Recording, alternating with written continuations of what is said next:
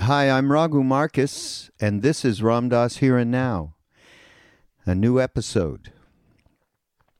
I think we're going to call this Real True Renunciation. This is a talk, again, those talks between the first time Ram Dass went to India and came back, which was, he went in 66, 67, came back end of 67. So these talks, 68, 69, into the first two-thirds of 70 before he went back to India. There's some really essency material, because we've been looking, here's a little announcement, we're going to have a wonderful summer online practice course. And we're pulling all sorts of material from Ram Dass, and each week we're going to present to whoever wants to be part of this. You'll get a notification and be able to sign up.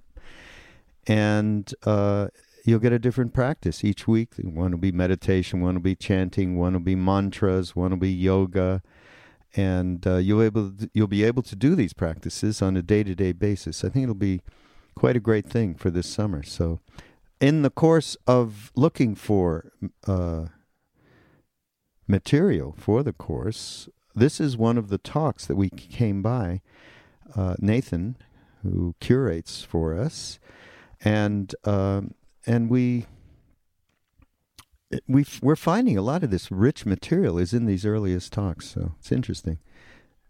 Before I get into this, by the way, I do want to, since I was doing a little bit of here's what's coming, here's a little bit of here's what's now that we love some help on.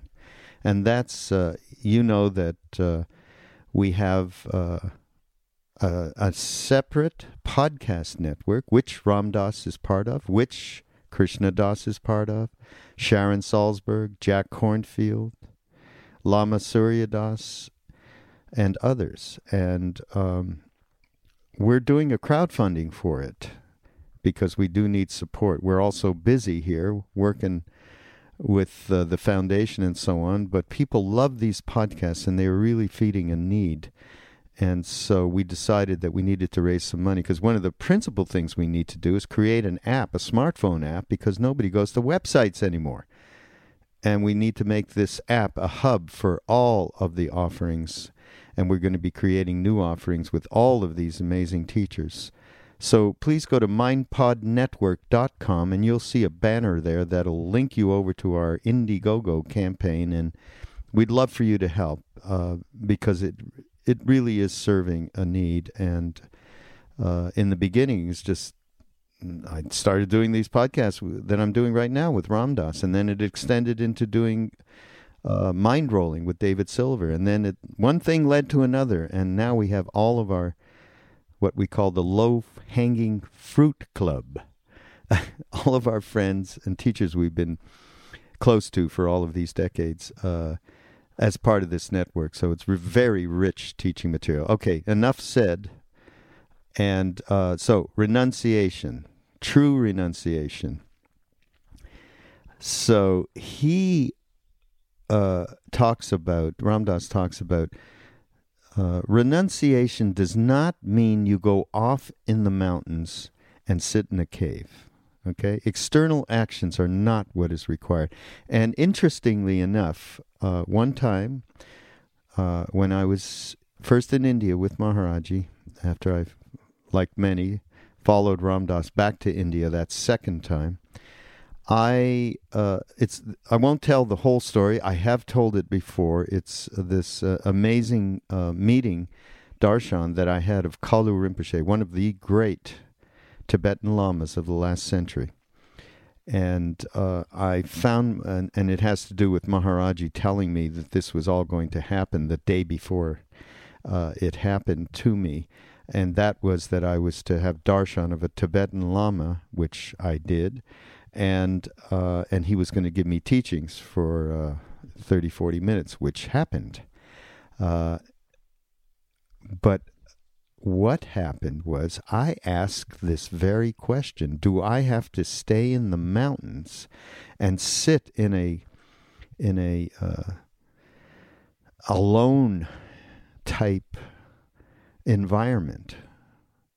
A cave, although I wasn't really thinking about a cave. I think I was a little too into comfiness at the time, still am.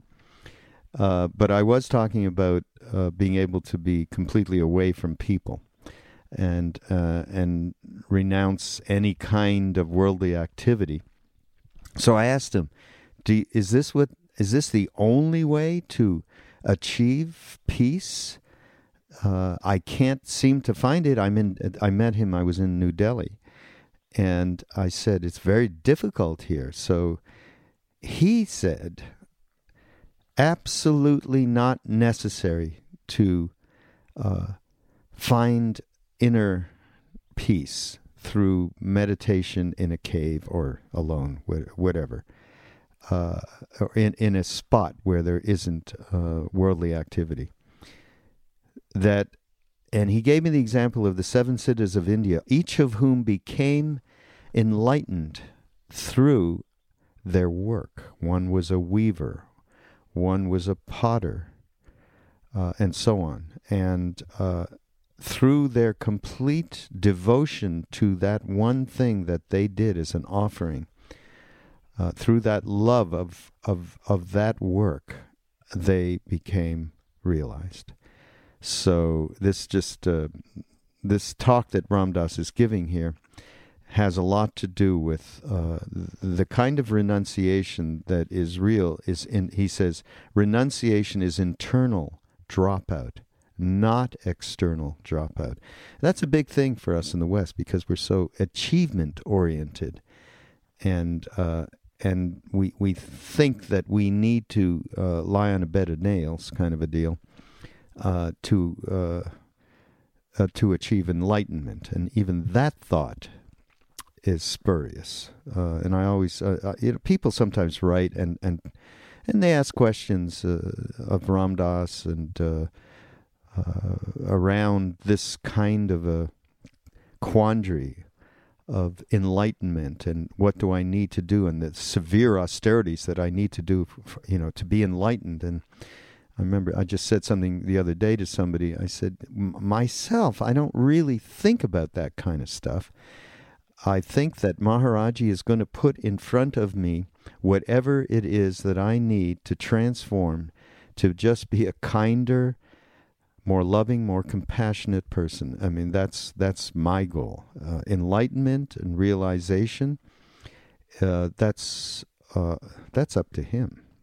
So, but certainly, renunciation, inner renunciation, is critical to being able to even connect with the true part of yourself. So, there's some wonderful stuff here also about the witness, and the first step of karma yoga is to get free of attachment to your own life.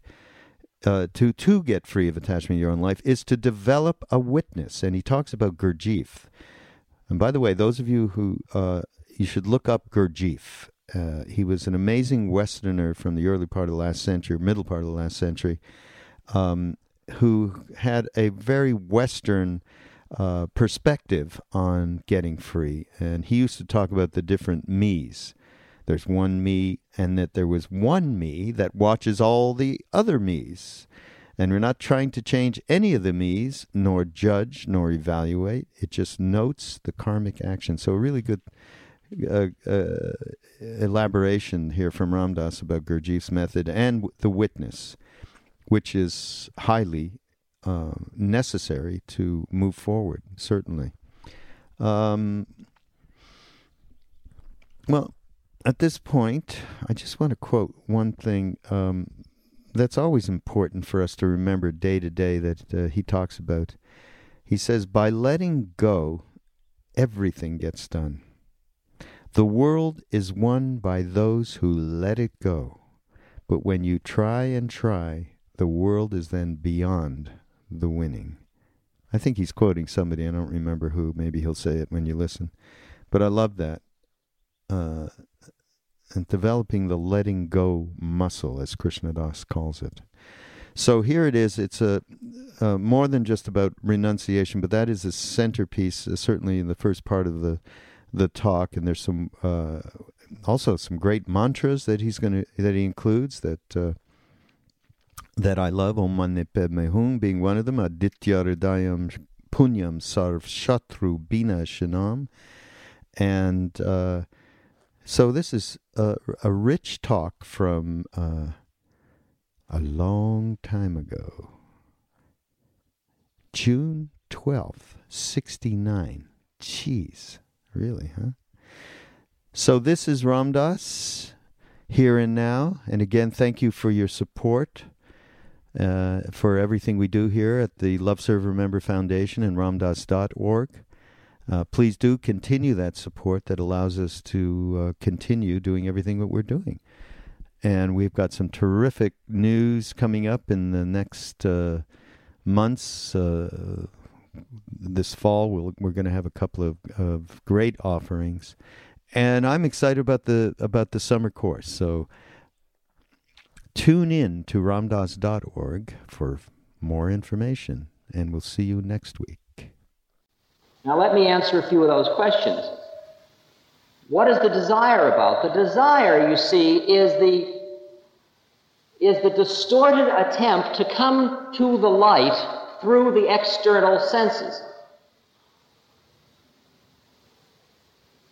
Let's say I pick up a hitchhiker and he says, "Man, look at those waves. I wish I could go surfing." Surfing is the way. Surfing is the way. Man, I'm going to surf for the rest of my life. That's the way. That really is it. What has he touched with surfing? He gets on the top of that wave and it's just right and he's in tune with all the forces of nature and he transcends his ego and he's in a place where, yeah, it's all right. Feeling of fulfillment, feeling of contentment, feeling of happiness, feeling of, yeah.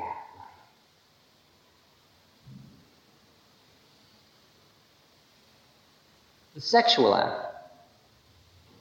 That's the big upaya of the West, big method of getting high.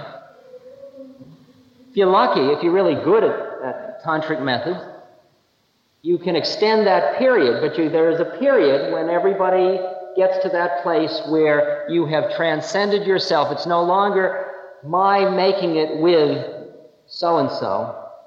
It is an experiential state in which there happen to be 4 arms and 4 legs and a consciousness. And you've broken through at that moment and you say, "Oh, wow, is this good? Oh, I'd like to stay here forever." Fulfillment, contentment, finite.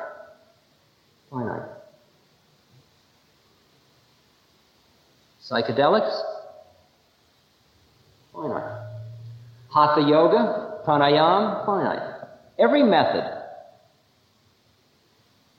finite.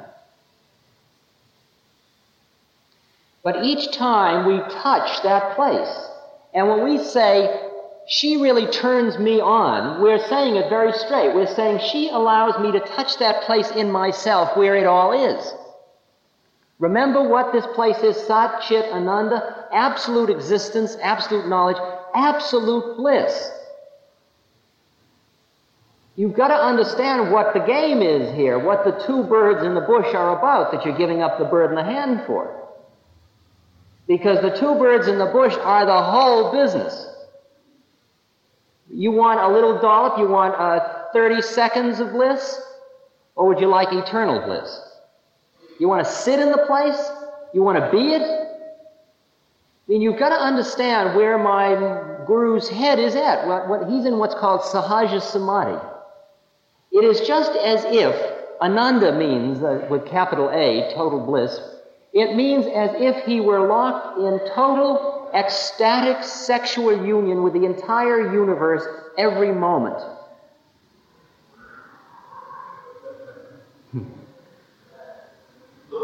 I mean, that's enough for me.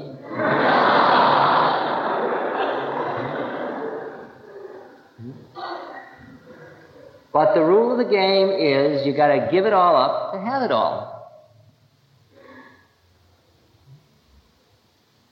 And the drama involves the fact that he who seeks cannot go through the door.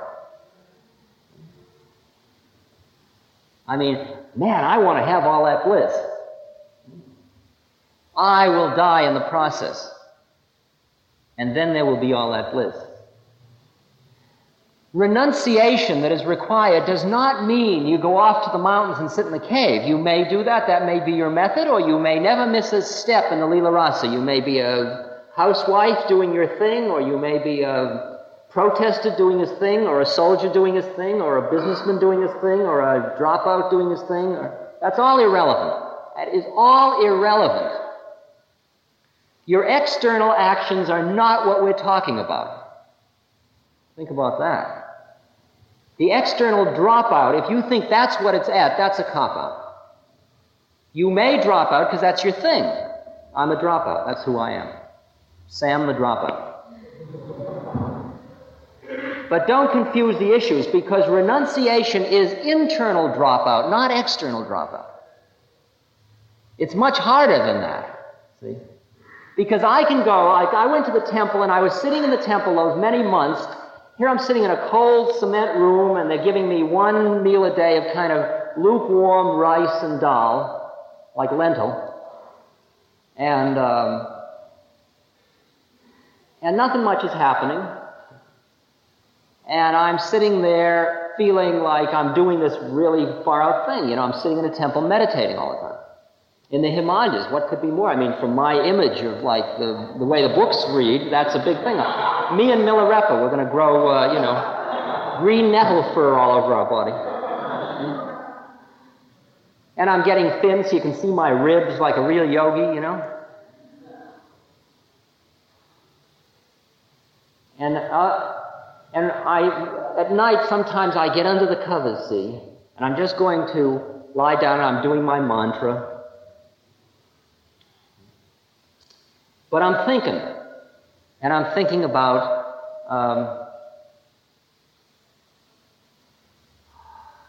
unfinished business in the West.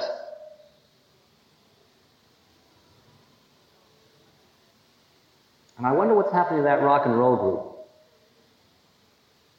I wonder how my father's doing. I wonder how Carolyn is. I wonder what Tim's up to. And every now and then Maharaji calls me over and he says, you were in America last night.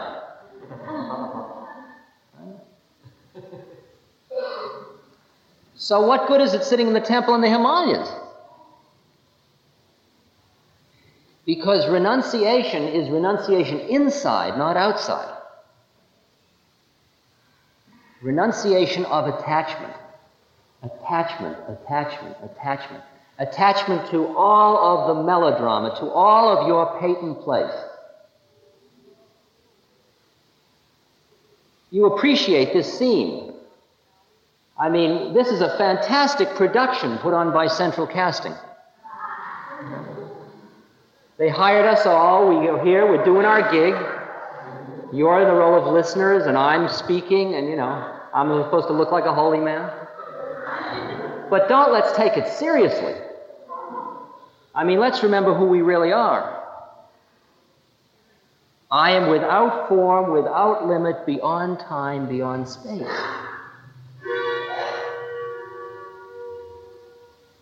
That's what's available.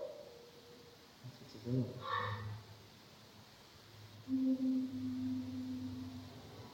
Without attachment, without desire. How do you get rid of a desire? What does it mean to be without desire? Aren't human motives built into the system? I used to teach human motivation, and I'd say, these are the human motives.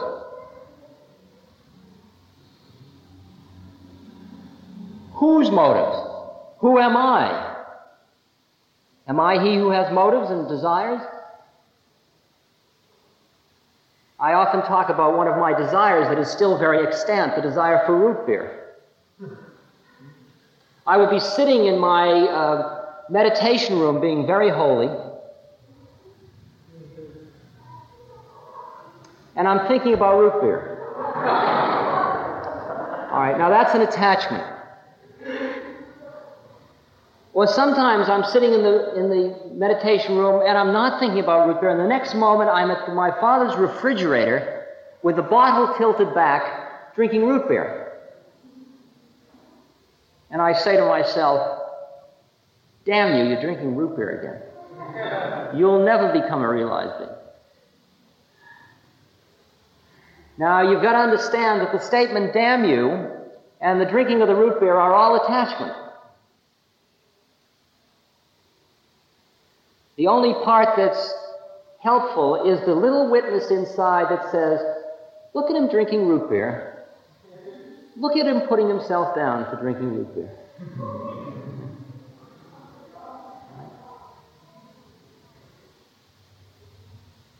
Because the first step of karma yoga to get free of the attachments to your own life is to develop a witness. Gurdjieff talks about the different me's in the body. He says there's the me that sets the alarm clock at night and the me in the morning who says, who in hell set this alarm clock? And we have thousands and thousands of these me's. And there is one me that watches all the other me's. Right? That's its only game. It's not trying to change any of the me's. It's not evaluating them. It's not the judge. It's not the superego.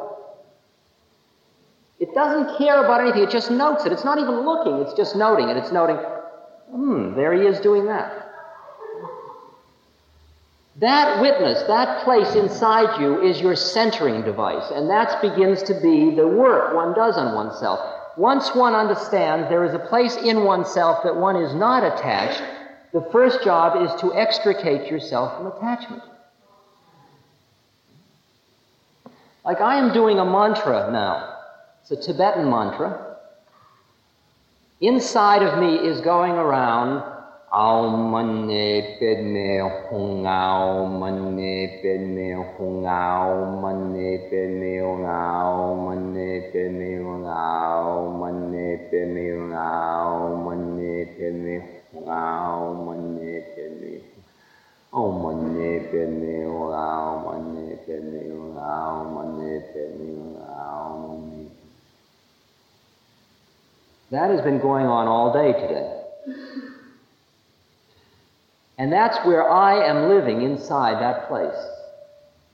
And this guy that's speaking to you is, look at him speaking. Look at him speaking. In other words, the path is the path of going, and I may be laying too much on you, but I'm really trying to share with you this stuff.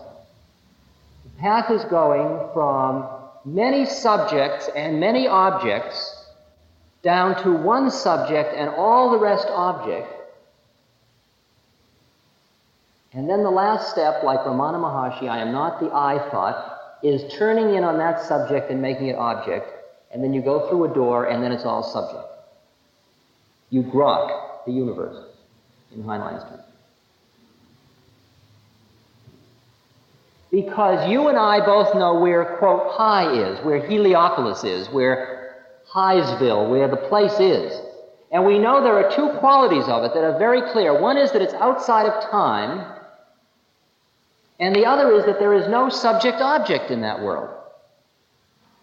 And yet the thinking mind works in time, and it deals only with subject and object.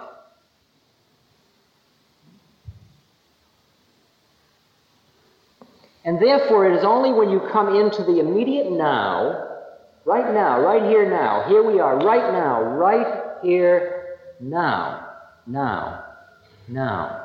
And here's a new now, still here. Here, right in here.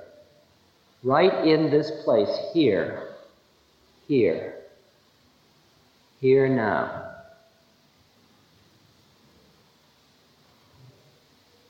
From in here now, you watch time go by. You don't be in time, you be, and time goes by in the same way as if you were standing on a bridge and watching it all go under the bridge. That is the eternal present. And subject-object is the other key to getting out of it, getting out of this particular frequency range so that you at least have the choice of your frequency. See, the illusion is that this is the only reality. This is as real as any of the rest of it because it's all illusion. But you don't have any choice. And the only hope for us is that we get to the point where we can at least flip the dime. As long as you're in a human body, you are in illusion, but you can move in and out of various illusions. Until finally you become he who is behind all illusion, Satchit Ananda. Astral plane, demons. You know, the funny thing that really blew my mind was when I found out that it all is real. It's all just as real as this is. Every time you dream, you're dreaming in the astral plane. And the funny thing is that every time we physical beings, manifestations, think we're thinking up something like Mickey Mouse or Captain Marvel or Captain Strange, it's all real. It's all real because our desires create our universe. And when you are an astral being, you create all those universes. And no man thinks up anything new. He merely brings forth some other manifestation.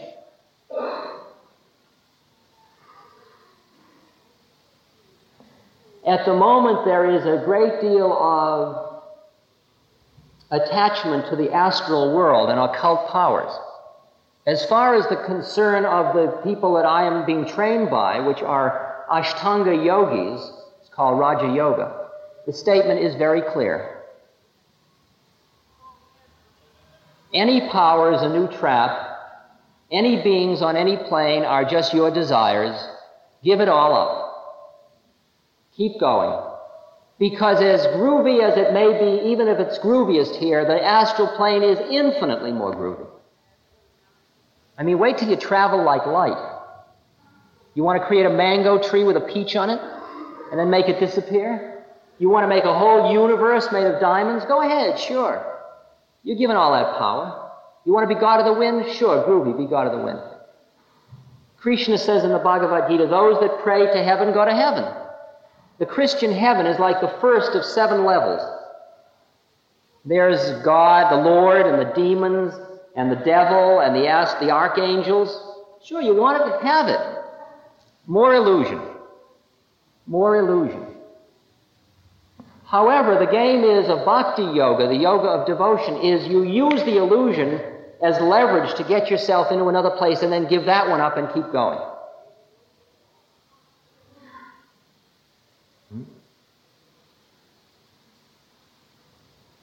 Yoga means union.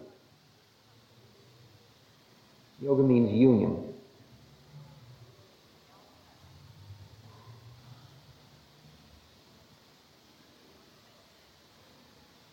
All of these methods, karma yoga, the yoga of daily life, bhakti yoga, the yoga of love and devotion, Gyan yoga, the yoga of the intellect going through itself, the mind going beyond itself, hatha yoga, the yoga of the body, sun and moon.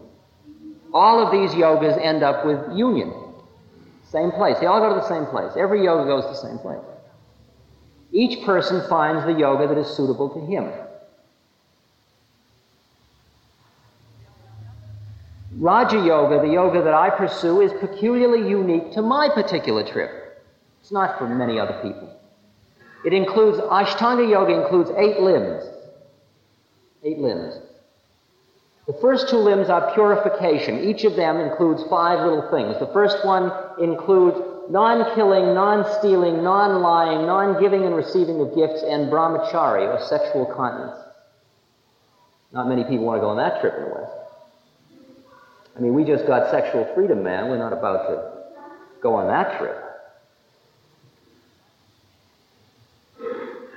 The second, called niyama, includes cleanliness, tapas or austerities, study, surrender, and contentment.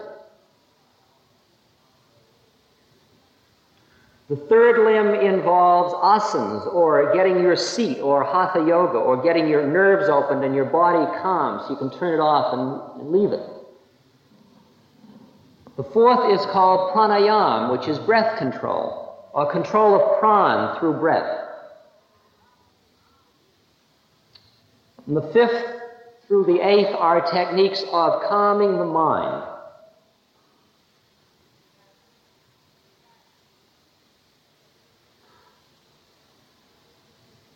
Desire is the trap. Desire is the attachment to your senses and to your thinking mind.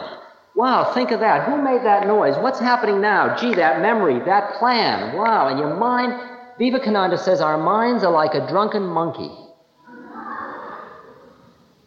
He says it's like a monkey that's been fed the wine of desire and bitten by the scorpion of jealousy. And it's full of pride, and it's just rushing madly around. Now, this thought. So you want to get rid of it? You just sit down. Do like the Southern Buddhists do. You sit down and you find that place right here in your abdomen where every time you breathe in, it goes up, and every time you breathe in out, it goes down. In, out, in, out, in, out. And every time it goes up, you say rising. And every time it goes down, you say falling. Into yourself. Rising, fall. Rising, fall. Rising, fall.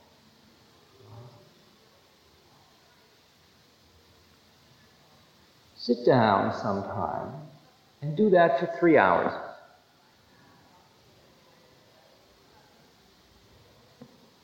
If you went to Ceylon, and you went all the way to Ceylon to become an enlightened being, and you went into a monastery, put you in a little room, and they'd say, notice this place in your abdomen that goes up and down. Every time it goes up, you think rising. Every time it goes down, you think falling. You understand? You say yes. They say thank you. They walk out. 2 weeks later, they come back. Say, how you doing? Well, what was I supposed to do? Didn't you hear my instructions? Rising. Was that all? I did that for a few minutes. Now keep on doing it. Well, I can't spend all my time. I've got more important things to do. What? Well, I've got things to think about. What? Well, I mean, the day is beautiful. I want to enjoy it. Oh, well, go ahead. And when you finish, come on back. We have eternity. It's no right. The Hindus say a prerequisite for this trip is what they call virag. Virag means non-attachment. It means non-worldly attachment to worldly things. I mean, first I had a motorcycle and it was a groove to drive on Skyline Boulevard at 90 miles an hour in the fog at night and do hill climbing and all kinds of things like that. And then I got to the point where the motorcycle sat in the garage. Virag. I was in effect done with motorcycles. How many things have you been done with? We all have a whole lifetime of virag, of the onset of non-worldliness, the finish with worldliness. You can look and you can see exactly where you are on the trip. How far along are you?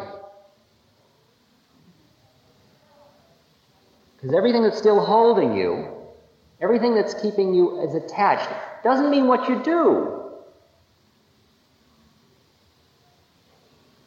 It means where your attachments are.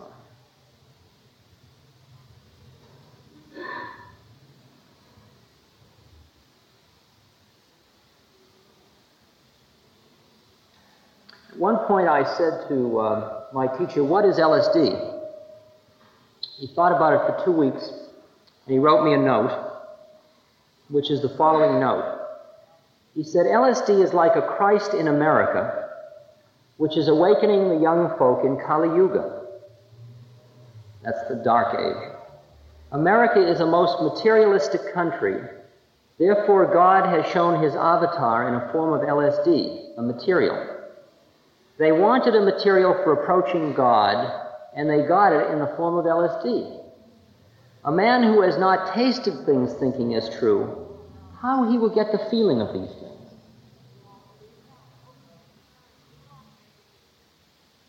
How do I interpret that? Interpretation is that the psychedelics show us the possibility. But just as in Christ's parable of the wedding feast, if you try to go to the wedding without the wedding garment on, you get bound hand and foot and cast into outer darkness, and there's much crying and gnashing of teeth. And man, I've been cast into outer darkness so many times.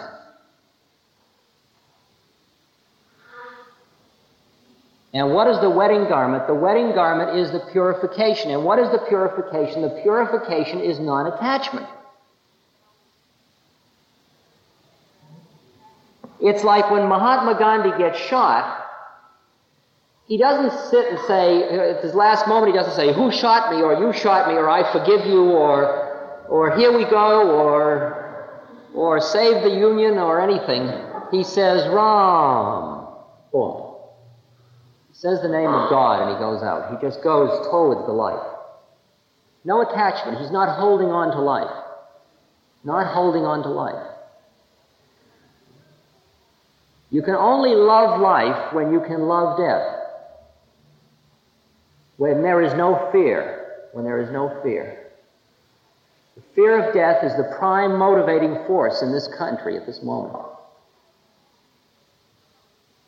A realized being would say, one to me is fame and shame, one to me is loss and gain, one to me is pleasure and pain. Can you say that? No? Who is that that says no? Me. Who's that? Well, I don't like pain. Who doesn't like pain? I don't. Who's that? Who is that? Who is that? Is that who you are? That's the illusion. That's the illusion. That's what keeps you stuck in the place. That's what brings you down.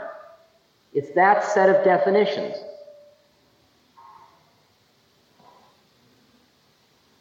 And finally, when you see how it is, the only thing to do is to start to calm the mind down and center it and watch your own desires go by. The terrible beauty of nature.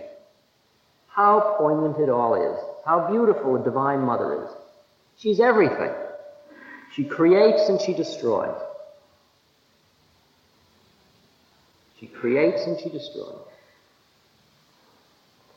Ramakrishna had a vision. He saw a woman of exquisite beauty ascend from the Ganga, from the Ganges, and slowly approach the Panchavati, the place he was staying. Presently, he noticed she was about to be a mother. In a short time, she gave birth to a lovely child and was nursing the babe with utmost tenderness. A moment later, he observed she was no longer tender, but had assumed a terrible aspect. She put the child between her jaws and crushed it to pieces. Swallowing it again, she hid herself in the Ganges.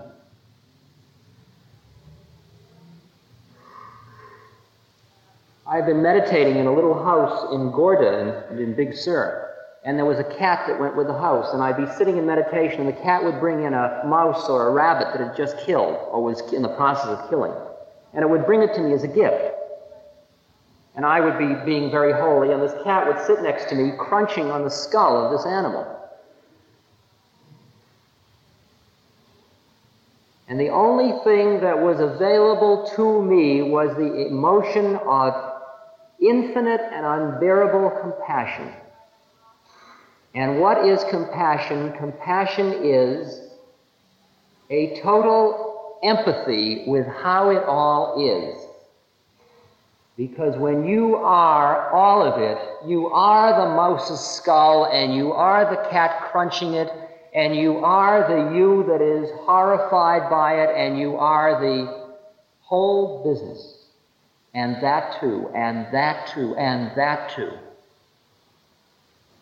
And you've got to examine all of the dramas you're involved in, all of your patent place, to see where you are caught in the melodrama. Because if the other thing besides time you've got to get out of is subject-object, you realize that any time you think of another human being as him, or her, or them, you are perpetuating the illusion which is keeping you down.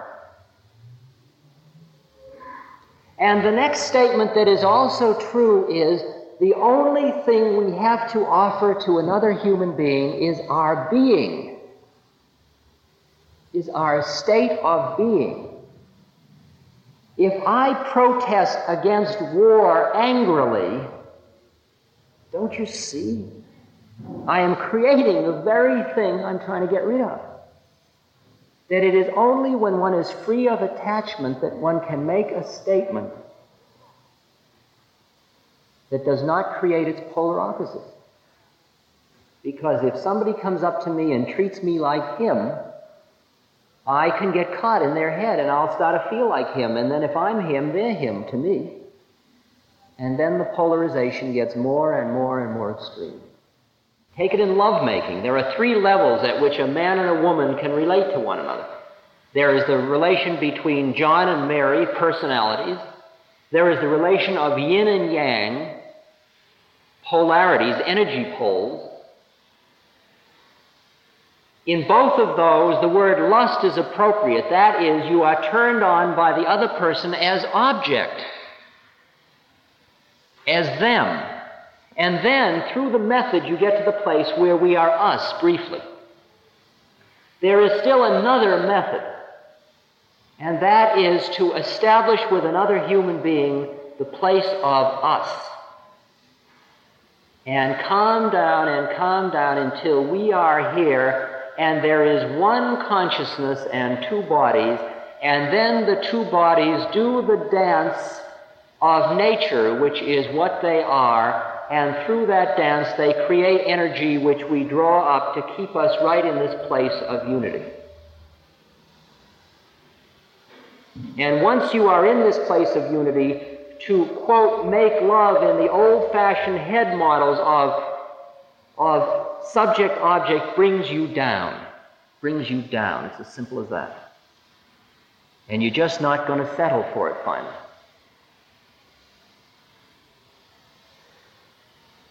You've got to understand what desire creates the universe means.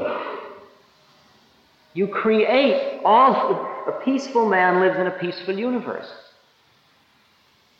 This is not hiding one's head in the sand. This is the only leverage one has on the prawn of the universe, on the illusion. If I stop at a gas station, the guy is wiping my windshield. Who is the guy? He is God and I am God. You see, we in the West have been educated for so long about individual differences. Taller, shorter, richer, poorer, older, younger, them, us, establishment, hippies, dropouts, drop-ins. Man, we got it coming out of our ears. So many discriminations. Behind all those discriminations, here we are. The minute you do the flip over so that the figure becomes ground and the ground becomes figure, everybody you look at is the same person. I mean, if I know Sam whether Sam's wearing a blue shirt or a green shirt, don't I? And I can still discriminate blue shirts and green shirts, but I don't confuse Sam in the blue shirt with Sam in the green shirt. I don't think they're 2 different people. I know Sam. Well, the fact is, here we all are, and we are all God. Now, what are we going to do about it? If we all knew who we were, there would be in this room at this moment one consciousness and all these manifestations. That's why I said at the beginning, if you think you're listening, you're in the wrong place. It's like, I know I'm not talking.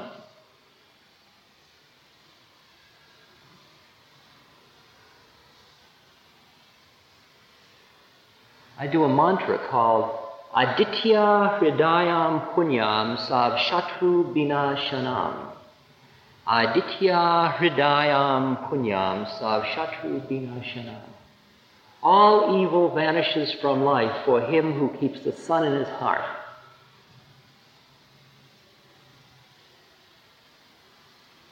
And I think of the sun warms. It doesn't say, I'll warm you because you're good. I won't warm the bad guys. It doesn't say, I'll only warm you if you'll pay me. It is light, it is consciousness, it is warmth. Surya Atman Jagtasta Susya. Surya, the sun, is the Atman, is the God of the physical universe. It is light, it is consciousness, it is energy. Be like the sun. Just go around warming things. So you will say, well, I can't warm him, man. He thinks he's like the fuzz, or he thinks he's object, or he thinks he's a bad guy. That's his head. That's his desire. You create your universe. My teacher writes on his slate, if you wear shoe leather, the whole earth is covered with leather.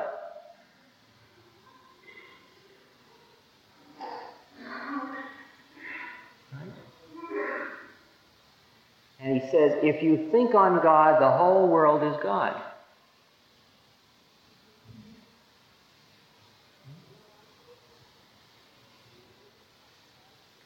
If somebody, quote, brings you down, quote, brings you down, that brings me down, understand that that is your head. You are creating your universe. You've got to come back there all the time. You want to help somebody? Help yourself. That's a scary one. I mean, don't we help people? You don't help people if you think you're helping them. How do you like that one? That's what the non-giving and receiving of gifts is about. Because as long as you think you're giving me something, forget it.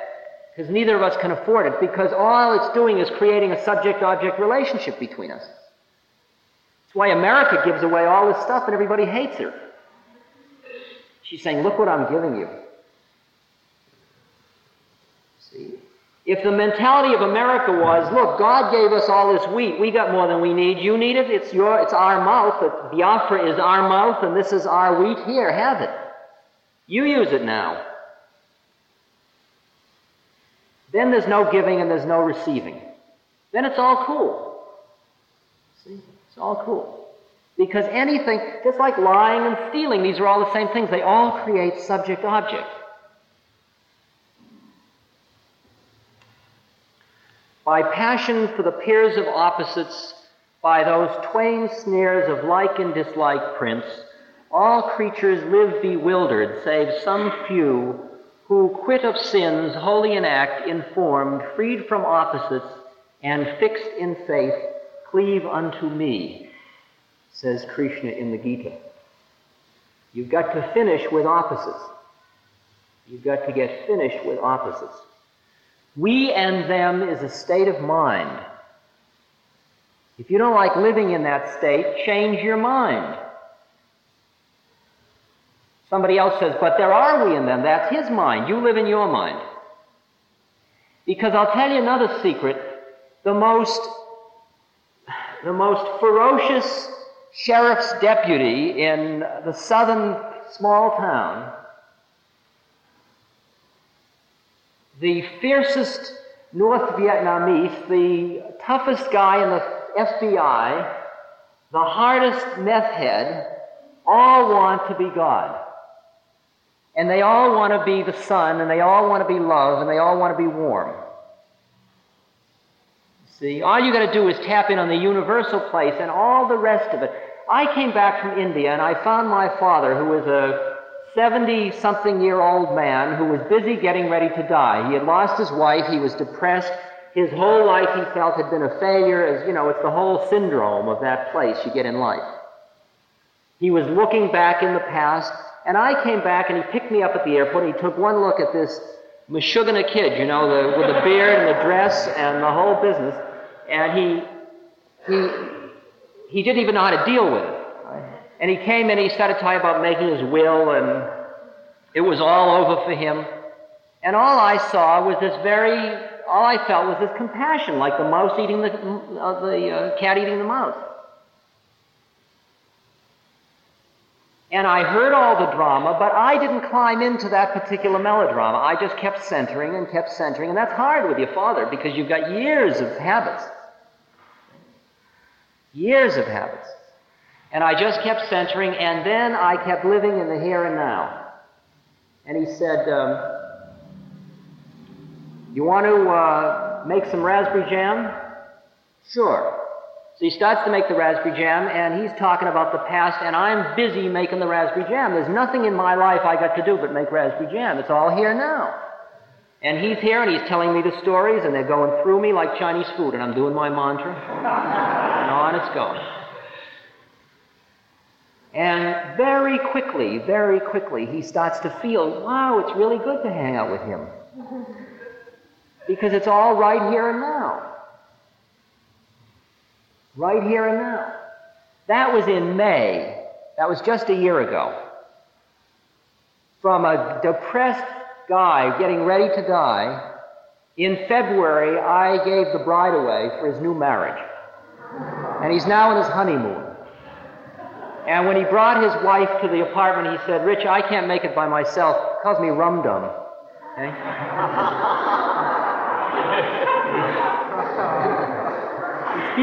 It's beautiful. Huh? He says, I can't make it by myself. Would you help me carry her across the threshold? And now he's on his honeymoon in Scotland, and he's right here and now. I mean, it's all right here and now. He's not living in the past. He's not living in the future. He's right here and now.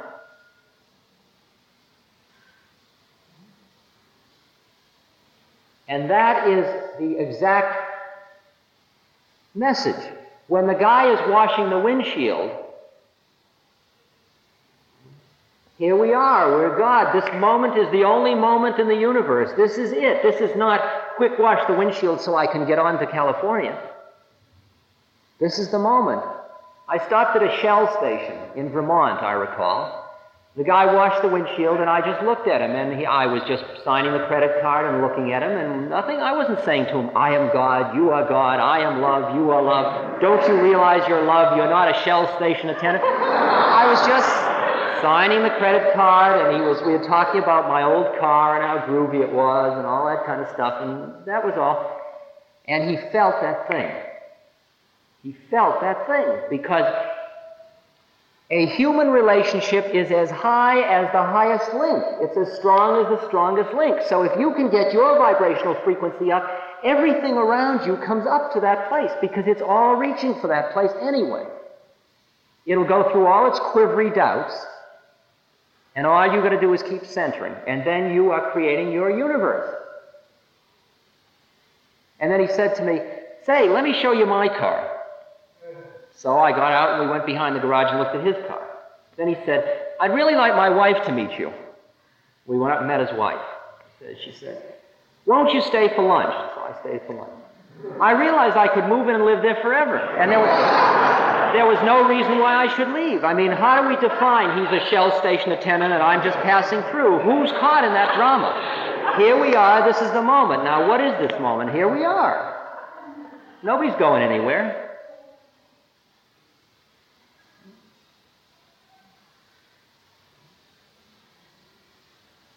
The minute you're free of patent place, then everybody around you gets liberated. That's why a guru, the concept of guru, is different from the concept of teacher, you understand. Teacher is another person in the melodrama who points the way, says it's out that way. A guru is it. He's pure mirror. There's nobody home. He just shows you where you're not immediately, and he's right there, and it's waiting for you, and it's so warm, and baby, come on in. And he doesn't even say come on in because he doesn't care. Right? But he's right here all the time. And you've got to dig how you can't have one little bit of impurity in your game. You've got to really be right here. There's I go into the bank in this little town of Franklin, New Hampshire, and I go to the teller at the window, and she'd be this woman about 50, corseted, tight-lipped, New Englander, looking at this guy with a beard, a hippie. And she'd be like, I'll touch his money, but I won't enjoy it. One of those kind of things, you know? And I'm thinking, you are God. I am God. Here we are again. We've known each other forever, and this time you're the bank teller, and we were lovers, and you've been my mother, and I've been your child, and I've been your teacher, and you've been my God, and we've been here forever, and here we still are. And I can, in her head, if we had this dialogue, it would be, I'm a bank teller, I'm not God, I'm a bank teller, I'm not God. But see, at the same moment, if my thing is impure one little bit, if there's one little element in me that's saying, come on, baby, be God, it'll never work. I can't be attached to the effort, to the fruits of my actions.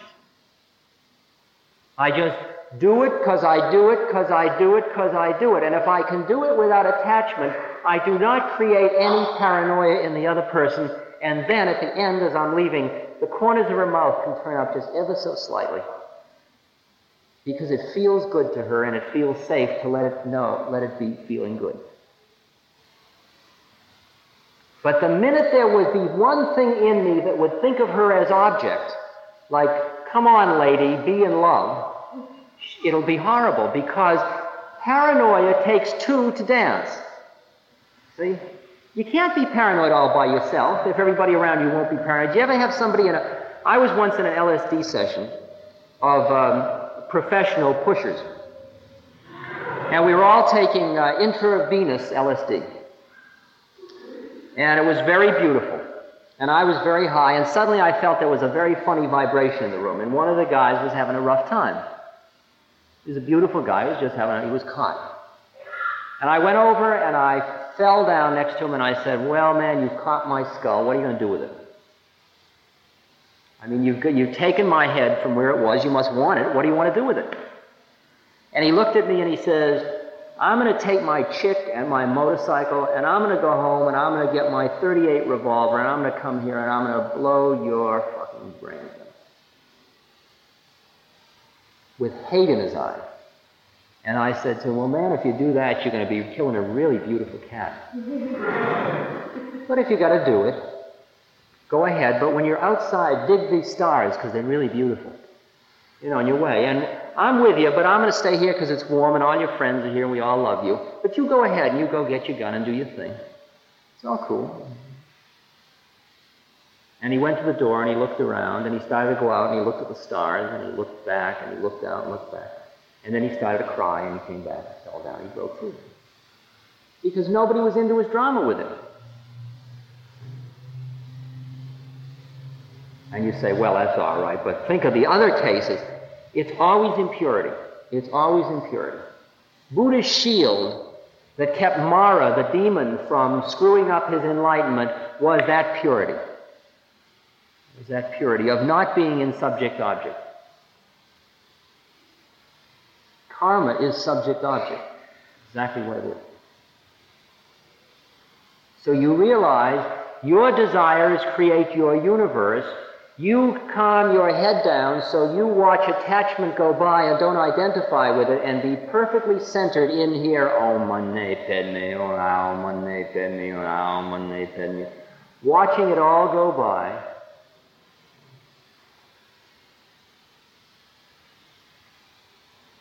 And then your statement of being will create the universe that you dream of living in. Your desire will create your universe. Simple as that. Simple as that.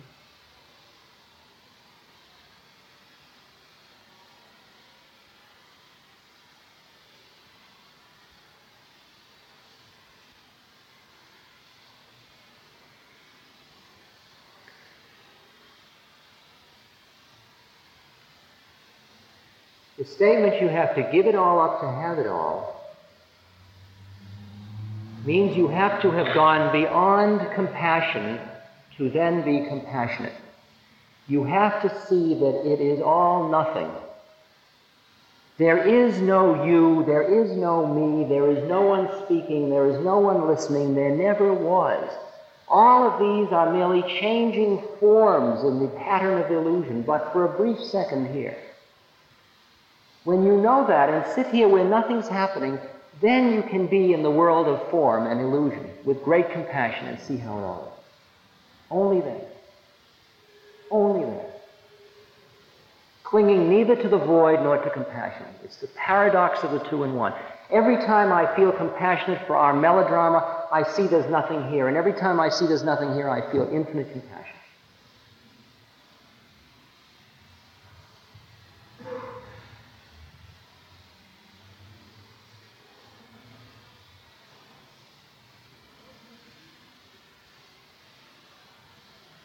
By letting go, it all gets done. The world is won by those who let it go. But when you try and try, the world is then beyond the winning.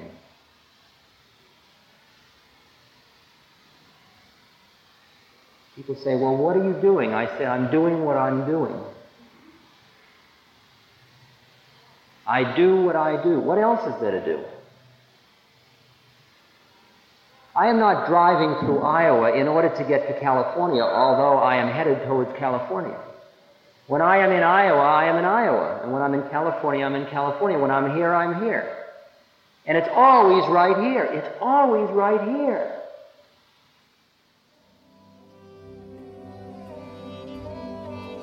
This podcast is brought to you by the Love Serve Remember Foundation and ramdas.org. We appreciate you listening, and we appreciate all the support that you've given us. Please continue that support and donate at ramdas.org. We can then continue to share what Ram Dass has been sharing for all of these years. Thank you.